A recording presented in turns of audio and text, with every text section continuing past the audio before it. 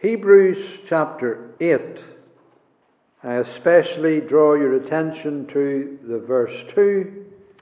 A minister of the sanctuary and of the true tabernacle, which the Lord pitched, and not man. You will remember that whenever the Lord Jesus Christ died, the veil of the temple was rent in two. And it was rent from the top to the bottom because it was divinely rent by the hand of God. Not only did the veil rend, there was an earthquake and the rocks rent, and there were some of the graves that were opened, and there were some of the bodies even of the saints that slept, which arose.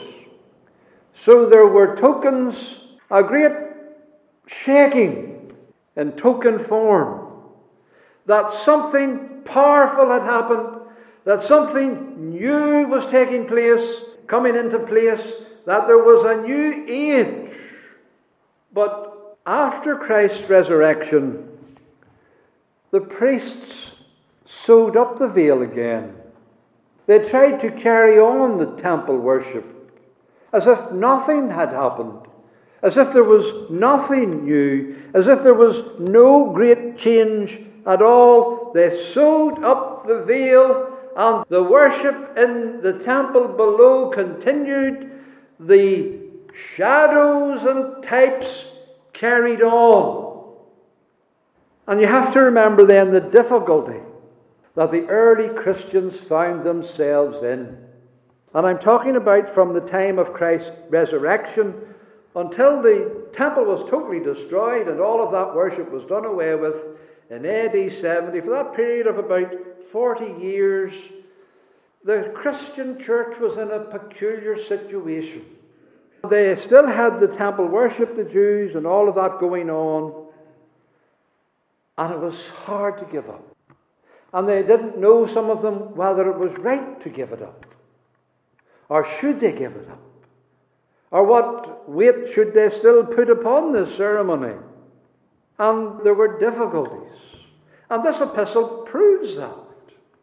The Hebrews, maybe they were cast out of the synagogue, maybe they were ostracized from the Judaism by their faith in Christ, and there were strong temptations to go back to the visible, back to that which you could see. After all, they knew it was in the Old Testament, they knew God established it, they knew God set up the tabernacle, they knew the offerings were all of God, and they were continuing. And how could they know for sure that they had ceased? And so they had these difficulties in this early generation.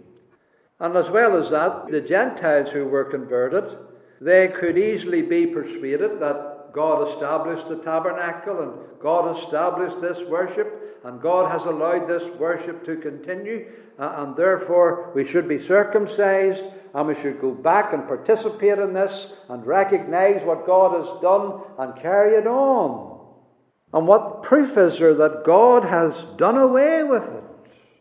And so there are even difficulties for Gentile Christians under pressure from Judaizers. Now, most commentators say that this was an epistle written to the Hebrews.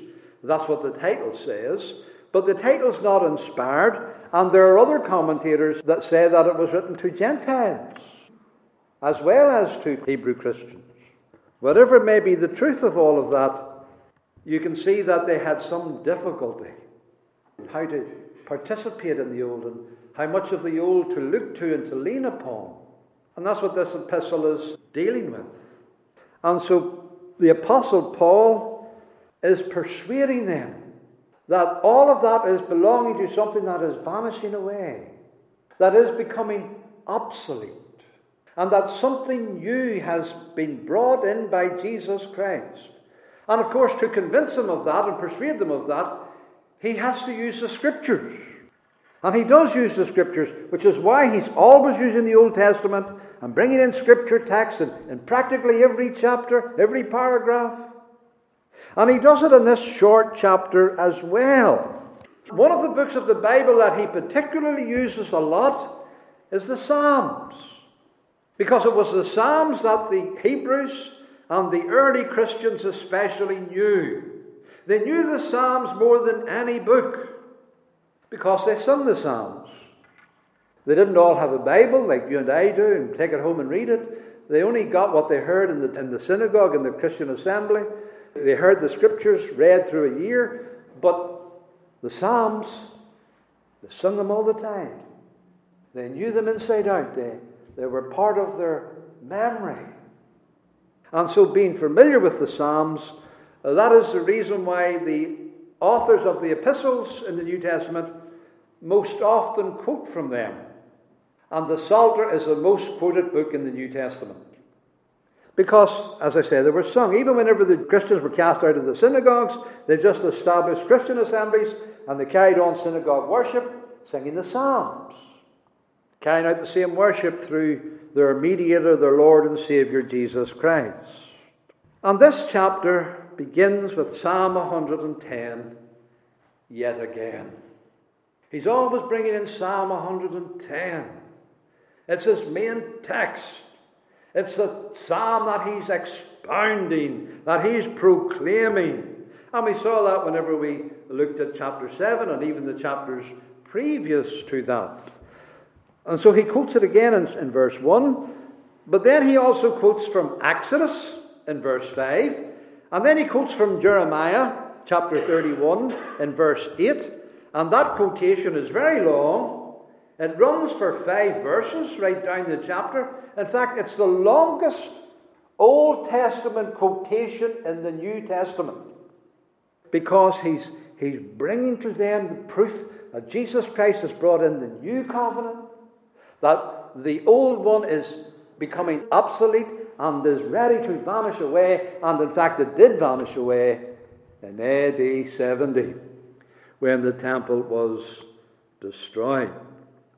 And the chapter is divided into 2. The first part of the chapter, verses 1 to 6, tell us that our Saviour has a better ministry. Christ has a better ministry. And then verses 7 to 13 tell us that Christ is the mediator of a better covenant. Not just a new ministry, not just a new covenant, but better. A better ministry in Jesus Christ and a better covenant that Jesus Christ mediates on behalf of his people.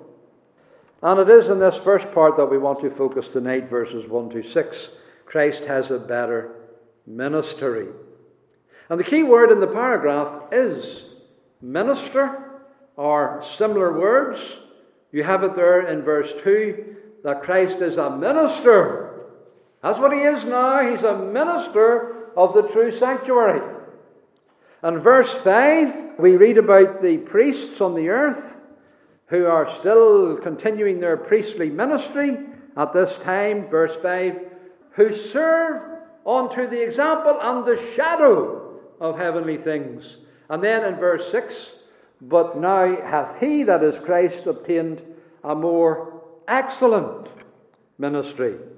So here we're talking about the ministry of Christ on the one hand, an excellent ministry, a better ministry, a ministry in the true sanctuary, and comparing that with the earthly ministry, with the Levitical service carried on in the earthly sanctuary.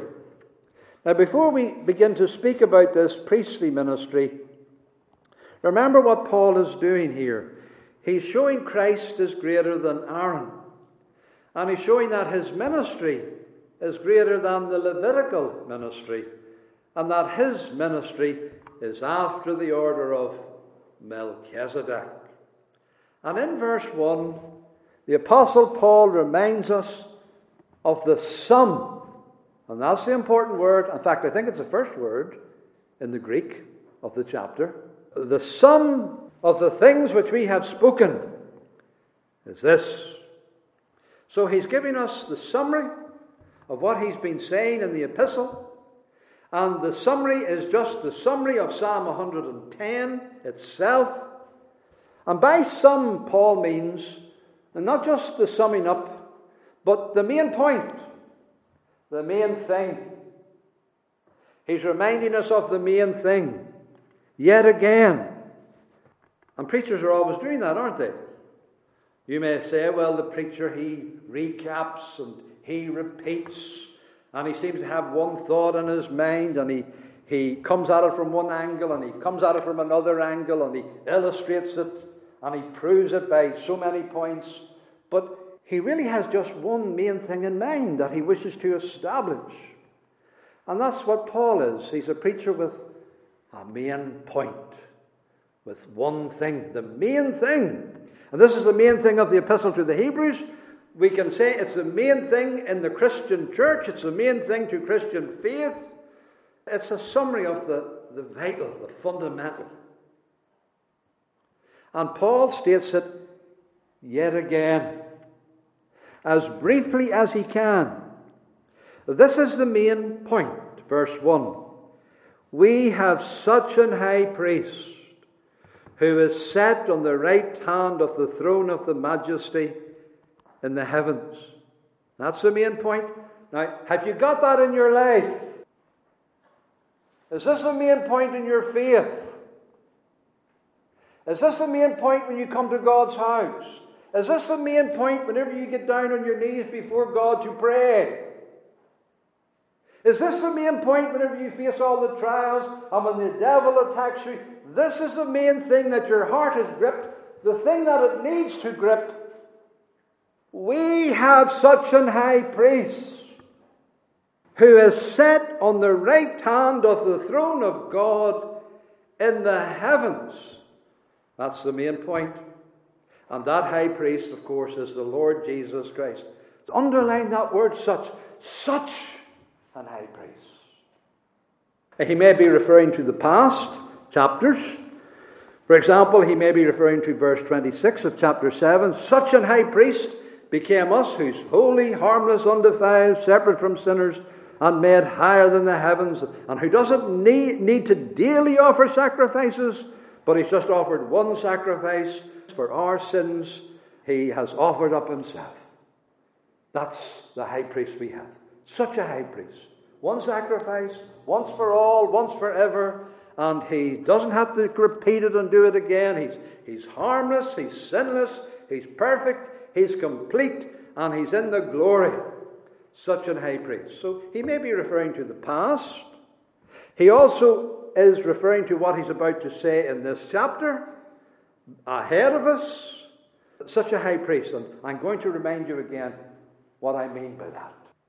He's a minister in the true sanctuary. That's the priest we have. So we need to capture this truth. We need to take hold of this truth. So the main point, the main thing is, we have such a high priest. But not just who he is and what he is, especially where he is. Because he emphasizes that is set on the right hand of the throne of the majesty in the heavens. And of course he's quoting here Psalm 110 verse 4 with his own paraphrase of the quotation, changing the words about to emphasize certain points and things.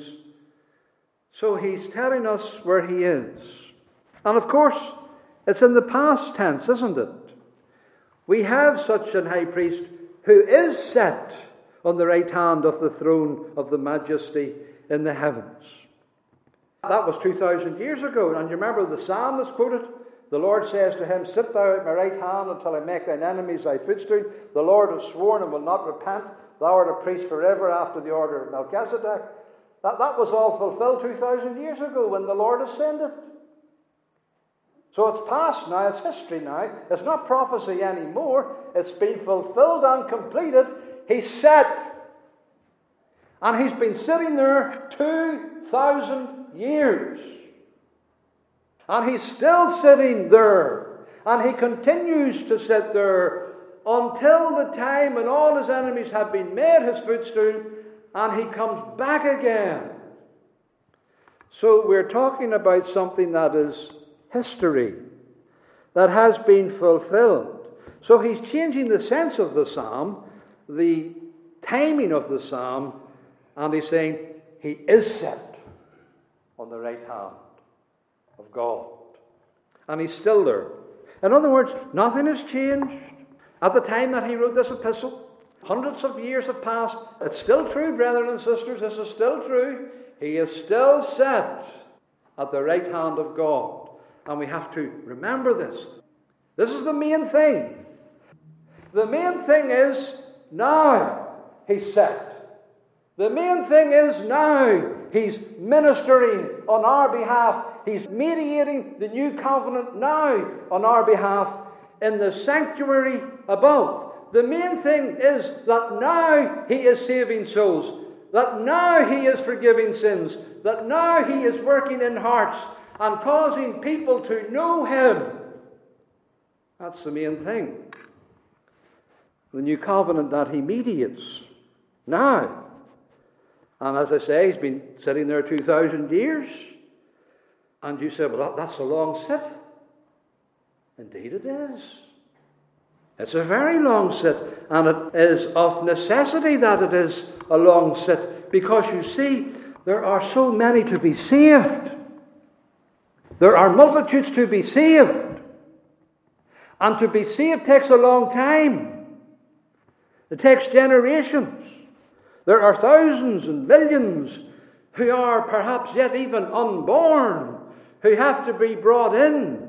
There is a large and glorious church that he is mediating the new covenant on behalf of, and they're not even born yet. And so he has to sit and continue to mediate until they're all brought in, and that takes time.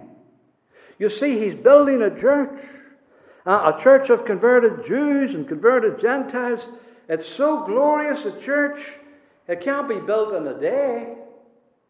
You know, whenever God built the creation, he built it in 6 days, didn't he? 6 days to create the world. But it takes thousands of years to build a church. This word set, it means, of course, to sit down. Who is set down on the right hand of the throne of God. Just as it means that in Psalm 110. Sit thou at my right hand. He's a minister who sits. That no priest ever did that in the temple or in the tabernacle. They were standing all the time, standing, offering the same gifts. There never was a seat. The only seat was in the most holy place. And no priest dare sit on it. Standing, always standing. But Jesus is set down. He is seated in his ministry, not because it's a ministry of idleness and indifference, because it is a ministry of power. It's a ministry of reigning, just like a king sits and reigns.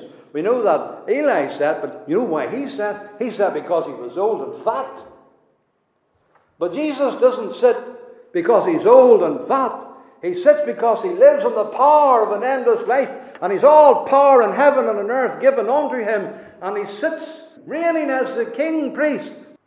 He's finished his earthly service, and now he sits in the power of his heavenly ministry in glory. And all power is given unto him. So he sits. That tells us his humiliation is past. There's nobody knocking him off his seat. There's nobody coming to crucify him afresh.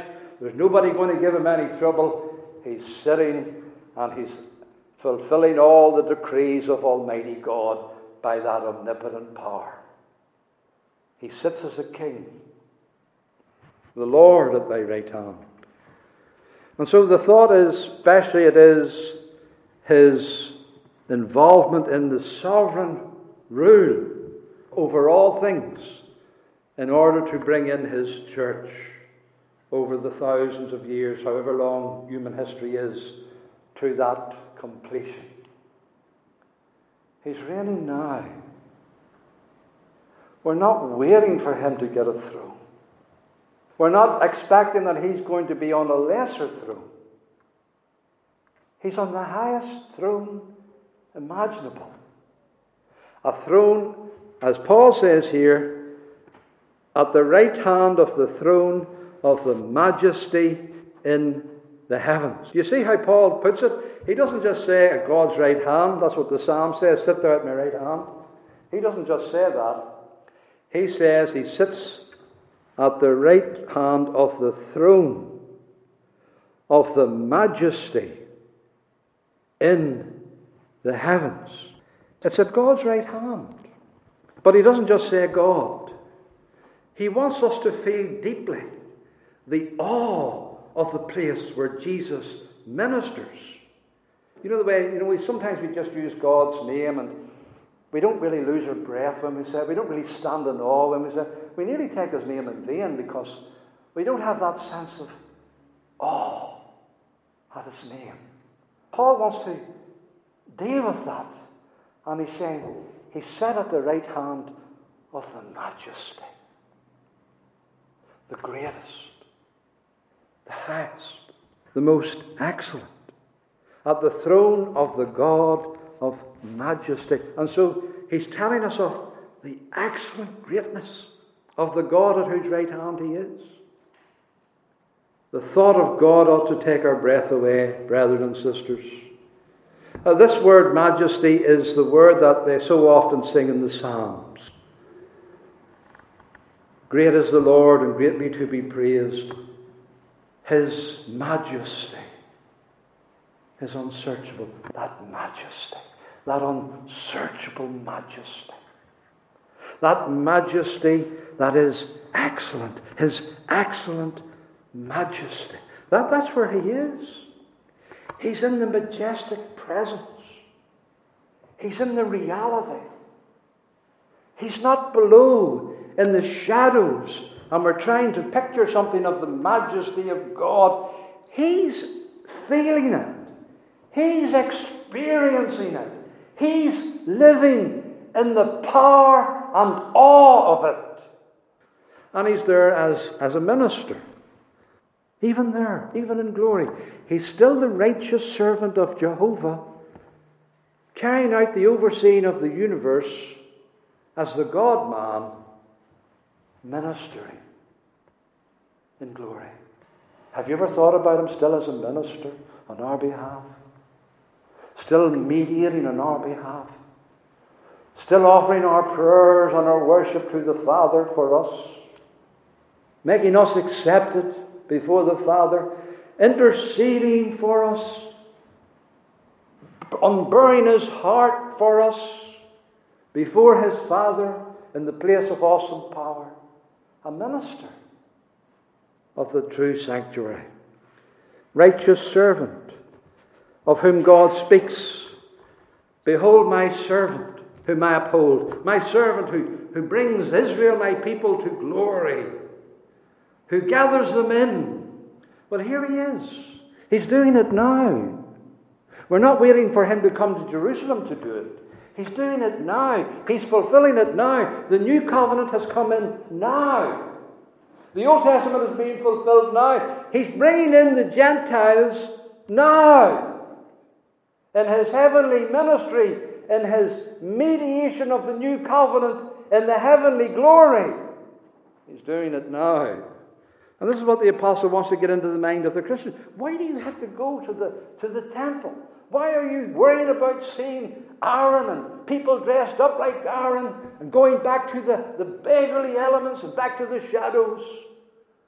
We have the reality in Christ. And so this is a far more excellent ministry. What does it say there? He has obtained a more excellent ministry. Paul is focusing on the place and the contrast between the place of the earthly ministers and the place of the heavenly ministry above. Verse 2, what is he? He's a minister of the true tabernacle, which the Lord pitched and not man. You see that tabernacle in Exodus? It's all described there. All the furniture is described twice in actual fact. Very important tabernacle. And its erection is described. But it was men who put it up. It was men who made it. It was men who fashioned all the curtains and all the instruments and all the tools and all the bits and pieces, and they erected it together. It was man-made. But the tabernacle in which Christ ministers is not man-made. It's God-made. It's the tabernacle which the Lord has pitched, whose builder and maker is God, which hath foundations that have never been laid by human hand. He ministers in the sanctuary in glory, in heaven itself. The true, is not what the apostle calls it, the true tabernacle. Not because the earthly tabernacle was false. It wasn't false, but it wasn't real. It wasn't the real thing. It wasn't the true thing. It was just a picture of the true thing. That's all. So the Levitical priests, those are the boys that are just ministering in the picture, in the image, in the shadows. But Christ is in the substance, in the reality above. So he's comparing the tabernacle in the wilderness with the tabernacle, the heavenly glory, the heavenly sanctuary. The heavenly sanctuary is the real. The earthly tabernacle is the shadow. And that's a big difference. Big difference. So Aaron's earthly priesthood, the Levitical priesthood, they're just the boys who worked in the shadows. That's all. And you know something about shadows? They pass away. Eventually. Whenever the sun fully comes, as it were, and shines in all its glory, and Christ is all the light of the world, and the shadows have gone away. And this word shadow is not an imagined word that the preacher comes up with. It's in the text. You have it there in verse 5, that the Levitical priesthood, they serve unto the example and shadow of heavenly things. That's all they're ministering in. They're ministering in the shadow. They're ministering in the types. The word example there is the patterns, the signs, the representations. They serve something that is example. They serve something that is just representative. They serve something that is just given as a, example 1, example 2, example 3, showing forth something else. They serve with the signs and the shadows. The examples and the shadows. Those are the words the apostle uses himself. They're not the true, you see. Why would you go back to the shadows?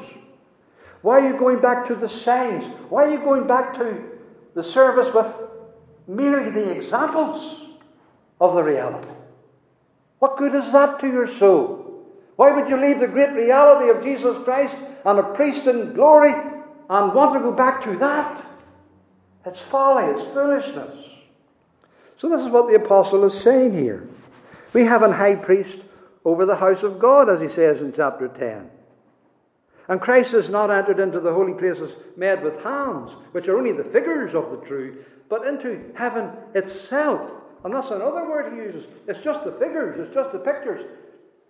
Examples, shadows, figures. That's all Exodus is. And he proves it from the Old Testament itself, because he quotes from Exodus in verse 5. Who serve unto the example and shadow of heavenly things, as Moses was admonished of God, when he was about to make the tabernacle. For, see, saith he, that thou make all things according to the pattern showed to thee in the mount. So Moses was to make something, and he was given a pattern. And you read about that in Exodus 25 and Exodus 26. God said, look, that thou make them after their pattern, which was showed thee in the mount. Thou shalt rear up the tabernacle according to the fashion thereof, which was showed thee in the mount. And whenever Moses erected the tent, he checked all of that. And it says, according to all that the Lord commanded Moses, so the children of Israel made all the work. And Moses did look upon all the work, and behold, they had done it as the Lord had commanded, even so had they done it. So they builded it according to the pattern which was showed to them in the mount. In other words, all the tabernacle is a model that Moses is making, a model of something greater. And God explained that all to Moses. Moses knew the meaning of the tabernacle. Moses knew what the most holy place was all about, and the holy place. And all these instruments and all these things that were put in the tabernacle, it was all explained to Moses. And it was proclaimed by the priests to the people, so that they may have the faith of the gospel in the old dispensational form, in the picture book form, before Christ the reality comes. And the shadows then, they flee away, you see. So Moses saw the blueprints. And all of that detail is to set forth heavenly things. True things, real things. And so the most holy place pictured God's throne room, heaven itself. And how we can't get into heaven. And how the veil separates us. And how these priests are continually ministering without, never able to sit down, the work never finished, the true veil never rent, until one day Jesus died and the veil rent in two. And an entrance was made right in. Christ by his own blood has entered in once for all as a minister of the true sanctuary, which God has pitched and not men. And he offered himself. If he was on the earth offering offerings, he wouldn't be the priest of this new order. But because he offered a once-for-all sacrifice, sit thou at my right hand. You're a priest forever after the order of Melchizedek. Your once-for-all offering is all sufficient and all perfect and complete. Now mediate the new covenant and bring your redeemed in by your mighty power. So that's what the apostle is saying here. Every priest standeth daily. See that word, standing? Hebrews 10 verse 11. Every day, standing, ministering, same offerings, the same sacrifices. They can never take away sins. But this man, after he had offered one sacrifice for sins forever, the offering on the cross, sat down on the right hand at the throne of God. And so Christ there intercedes and ministers the new covenant. And this is what the apostle is saying. So in conclusion then, Christ is glorious. He's a glorious person. He's in a glorious place. He's there on the grounds of a glorious once-for-all sacrifice, the sacrifice of himself, the power of his blood. He's with a glorious God. He has glorious power. He mediates a glorious new covenant. And he's bringing his people over the thousands of years of his reign, however long it takes, he's bringing them to a glorious salvation. And he's going to bring them to the glory of the new heavens and the new earth, to be with him and with his Father forever and ever, worlds without end. And so that's why sinners must believe in him and look to him alone. And that is why you, children of God, must constantly reaffirm your faith in a living Saviour at God's right hand. He has to be real to you. He has to be perpetually before you in faith, always making use of him, always coming to the Father through him, always availing yourself of the power of his blood, the power of his priestly role in glory, continuing to believe in him and to trust in him and to rely on him, seeing that we have a great high priest that has passed into the heavens, Jesus the Son of God. Let us hold fast our profession. Yea, let us therefore come boldly unto the throne of grace, that we may obtain the mercy that we need and the grace that we require in our difficult pilgrimage through this wicked, fallen world. And only Christ can save us. It's all in Jesus Christ. And when he's finished building his church, he'll come back again and receive it unto the heavenly glory in the endless new heavens and the new earth. So only Christ can save us. Only Christ can make our persons accepted to God. Only Christ can mediate for us. Only Christ can bring us the blessings of the new covenant, the forgiveness of sins, all of this that he quotes from Jeremiah, the new heart, the laws in their mind, the receiving the mercy to our unrighteousness and our sins and iniquities being remembered no more. It's only Christ mediates all that grace to us, and him alone. There's no one else. And in our worship as a congregation, he alone makes our worship to be accepted in heaven. It's not our liturgy, it's not the way we do things, it's not anything special about us, but it's our mediator who washes away all the sinfulness of our worship and purifies it, and through his person, as he mediates, makes us to be accepted in the heavenly glory. You see, we go right into the glory. We're right in the presence of God. We're right in the sanctuary above in our great high priest. Why would we go back to Judaism? Why would any Jew want to go back to any of that? It's all finished in Christ. And it's folly to go back. And this is what Paul is constantly, by different means, trying to hammer home to these Hebrews. Keep looking on to Jesus.